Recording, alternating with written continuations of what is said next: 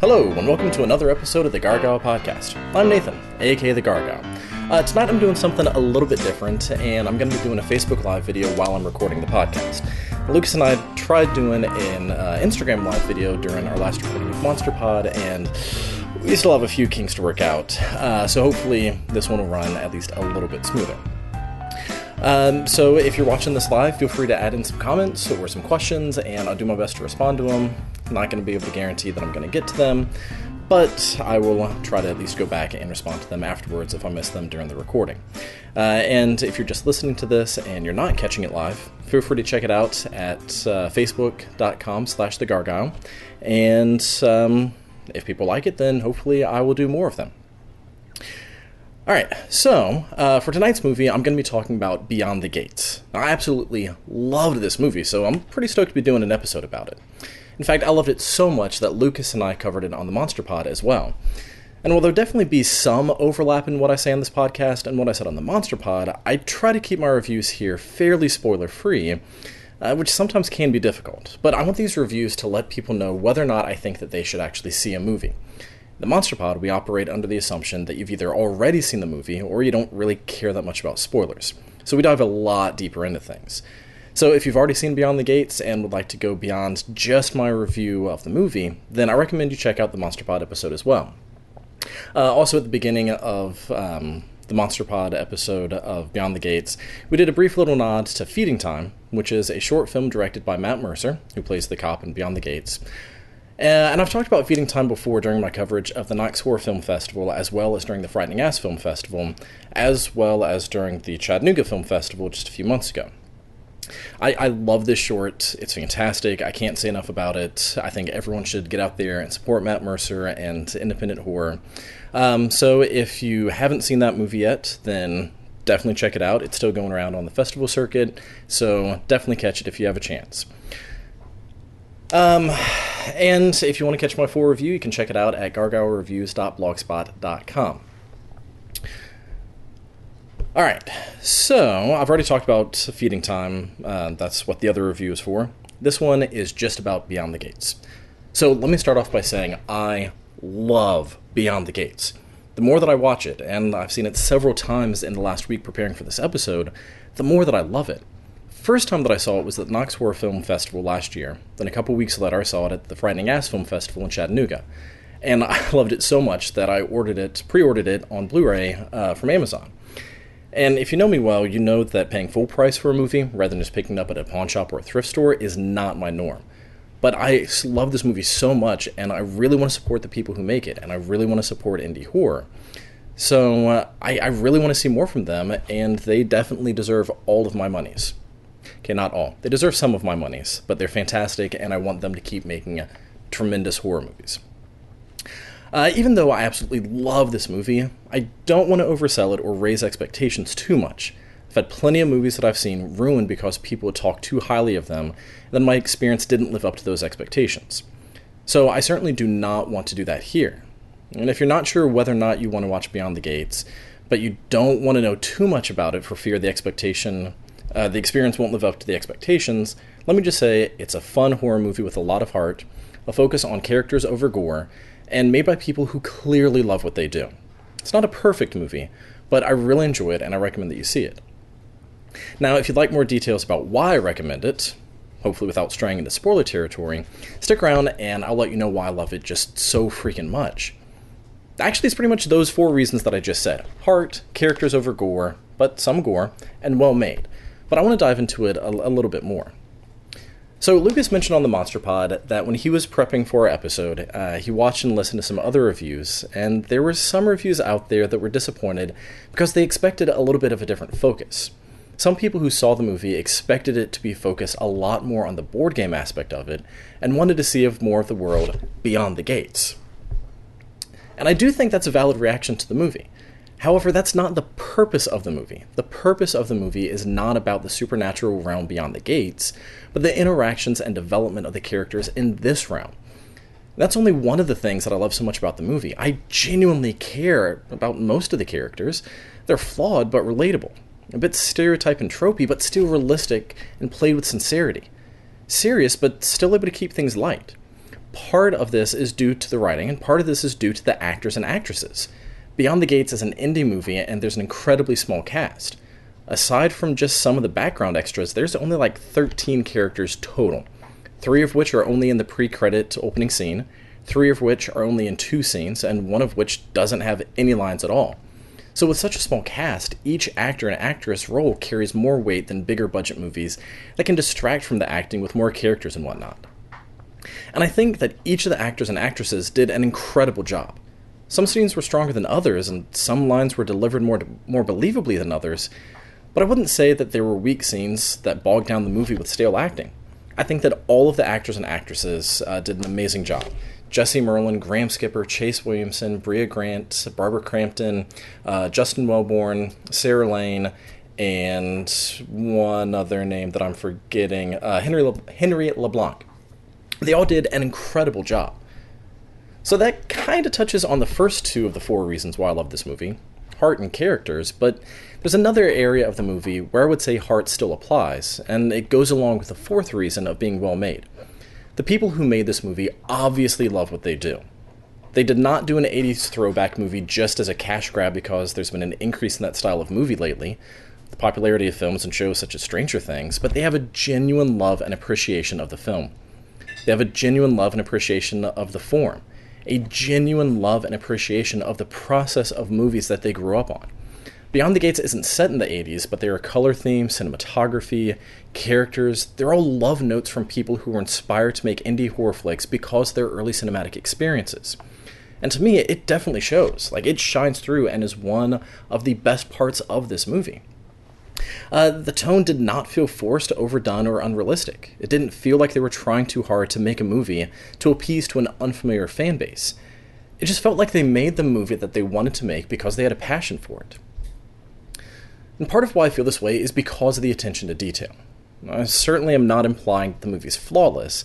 There are several continuity errors that are pointed out during the commentaries, but there are just so many little things that are easy to miss the first time around, but that add depth and complexity upon repeated viewings. As a very minor example, without really getting into spoiler territory, there's one scene where a card is shown on the board that foreshadows what will happen in the following scene. I know that's pretty vague, but I don't really want to give any spoilers. But the reason that I use this as an example is because I didn't notice it until it was pointed out in the commentaries. It was obviously easy to overlook, and it honestly wasn't a necessary thing to include. But adding it in just gave a nice little touch to the connection between the board game and the real world. And related to that increased appreciation after multiple viewings, I want to go back to characters and heart for just 1 second. The first time that I saw Beyond the Gates, I just thought that it was a really fun indie horror flick. But in repeated viewings, there is a lot of character depth that makes the movie a much more mature movie. Now, I don't mean mature in the sense of graphic nudity. There's no nudity at all. But in the sense that it deals with very adult themes of responsibility, forgiveness, alcoholism, abuse, devotion, but it does them in a way that the movie is somehow able to come across as a fun indie horror rather than a depressing indie drama. And I just absolutely love that. I love that the movie is so much fun to watch, but there's so much depth just below the surface. There are a lot of examples that I could go into as evidence of the depth of the movie, but again, I don't really want to get into spoilers. So if you want some of those examples, either listen to the Monster Pod, or feel free to contact me through Facebook or Instagram, and I'll be glad to go into a lot more detail and provide some of those examples if you want. Alright, so I've touched on heart, characters, the fact that it was well made, but I haven't really touched on the gore yet. Again, I want to note that the focus of this movie is not on the gore, but on the character development and the investment that far outweighs the scenes of gore. But that being said, oh my god, the gory scenes are just so much fun to watch. They're all done with practical effects. There's very little digital editing. But the vast majority of what takes place in this movie is, again, practical, and I just love practical effects in horror movies. It's something that you don't really see very often. These effects, they just add so much realism, even down to the fact that the video that's being shown on the TV when they're playing the game is actually a video being shown on the screen during the recording, rather than just superimposing it onto the screen afterwards. I know that a lot of people in the audience might not have noticed one way or the other, but I think that having the video there during filming really added to that overall authentic and genuine feel of the movie. There's so many movies out there, short films, feature films, low budget, big budget, just every single kind of movie that's just become over-reliant on computer graphics. And while some of that is the only option sometimes, I always find it incredibly refreshing to see a movie with practical effects, especially when they're done well. And Beyond the Gates, in my opinion, is an example of a low-budget indie horror movie with practical effects that are done well. Okay, I think that's probably about all that I can say of Beyond the Gates without getting into specific examples that would dip into spoiler territory. But again, if you'd like more detailed discussion of the movie, check out the Monster Pod, or just contact me, and I'll be glad to go into any details that you want me to. But even though I might not be able to say that much more about the movie without getting into spoilers, I did also want to go into some of the extra features on the Blu-ray and just give an overall review of the Blu-ray itself, not just the movie. Again, this is one of the few movies that I've actually paid full price for recently. So if you're anything like me and want to know whether or not you should actually spend your money on it, here are my thoughts. For me, I like having physical media, whether it be DVD or Blu-ray, more than just watching a movie on a streaming service, because I do like those extra features. I also like being able to watch a movie whenever I want, rather than worrying about whether or not it will be removed from the online format. But it's the extras that really draw me in because it adds to my enjoyment of the movie and to the rewatchability factor. If a DVD or Blu-ray has little to nothing more than just the movie, I might still want to own it so that I don't have to worry about it not being available later, but I'll wait till I can find it for $1 at a local pawn shop or thrift store, or just find it on sale somewhere. If there isn't much that makes it rewatchable, then why waste the money? So, are the extras on Beyond the Gates worth it? To me, yes, absolutely. Now, I do wish that there were more extras. There are deleted scenes, but only a couple. Were those the only 2 scenes that were shot but not included in the movie? If not, then why not include more of them? Also, I would have liked there to have been a commentary with the deleted scenes to give a little bit more insight into why they were deleted. And if there was one, then somehow I just completely overlooked it and didn't see that as an option. There was a Q&A with Stuart Gordon and most of the cast and crew after a showing of the movie, but it's shot on a phone and shot on a phone of someone in the audience, and the audio and video quality just isn't really that great. I enjoyed the content, but I just wish that there had been a little bit better audio and video quality. There's a really fun fake retro commercial, which I absolutely love, but I kind of wish that there had been more things like that. I wish that there had been a few more things to just give it a little bit more of an overall experience. But, that being said, where I think the extras really shine are in the commentaries. There are 3 audio commentaries on the Blu-ray. One's with Jackson Stewart, Barbara Crampton, Jesse Merlin, Brian Sau, the cinematographer, and Steven Scarlatta, who is the co-writer of the movie. The other commentary is Jackson Stewart, again the director, Bria Grant, Graham Skipper, Chase Williamson, who are the 3 main characters, and another commentary is the guys from Junk Food Dinner Podcast. And I like the fact that there is a commentary with the guys from the podcast, so there's that outsider's view of the movie, but I really wish that had been the first of the commentaries that I had watched. I really, really enjoyed watching the first 2 commentaries, and the Junk Food Dinner one, it was entertaining, but it just didn't quite stack up in comparison. It's not that it was a bad commentary, it's just the other 2 are so informative and have so much energy throughout the entire commentary, and it's just hard for the third one to live up to that same expectation. So if you are going to watch all of the commentaries, I do recommend that you start with the Junk Food Dinner commentary rather than end with it. Or at least give yourself a little bit more space rather than watching it 4 times in 1 week like I just did. As far as the other 2 commentaries, there are some stories and anecdotes that overlap, but it doesn't feel like just a repeat of the same stories. They have 2 very different feels about them. One of them is a bit more technical, while the other one is more like just a group of friends getting together to reminisce about their escapades and making a movie. But I found both of these commentaries incredibly fun to watch, very informative, and just overall really enjoyable. With some movies, after I've watched it with the commentary once, I don't really want to go back and watch it with the commentary again. I hate to say that there are some movies that I absolutely love that have kind of crappy commentaries. For some movies, the commentary actually kind of ruins the movie for me a little bit. But that's not so with Beyond the Gates. I actually definitely see myself rewatching all of the commentaries. So while I do wish that there had been a bit more in the bonus features on the Blu-ray, I do think that the stuff there adds enough information, fun, enjoyment, to make it an overall experience and a Blu-ray worth buying.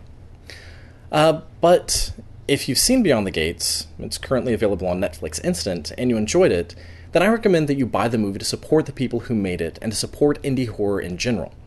Even if you don't think that you would rewatch it again very often, just buy the movie to support the artist, buy the movie to support the people who are making it. So, that's my review of Beyond the Gates, a fun indie horror movie with a lot of heart, character development over gore, some really fun gore with good practical effects, and made by people who love what they do. I absolutely recommend that you watch Beyond the Gates, again, currently available on Netflix Instant, and if you want to support the people who made it, then I highly recommend that you buy the Blu-ray as well. So, if you like this review, but want some more detailed analysis, be sure to check out the Monster Pod. And if you ever get a chance to check out Feeding Time, the shorts that we talked about at the beginning of the Beyond the Gates episode of Monster Pod, then I highly recommend that you do so. Again, you can find my full review of Feeding Time on my podcast as well. And if you want to hear more of my reviews, you can find all my other reviews, con coverage, and just general geekery at gargylereviews.blogspot.com. And be sure to follow me on Twitter at Gargyle Reviews, on Facebook / The Gargyle, on Instagram at The Gargyle, and on iTunes or Google Play. Just do a search for The Gargyle. But until next time, that's been it for this episode of the Gargyle Podcast. I'm Nathan, and as always, you can find me where geekery abounds.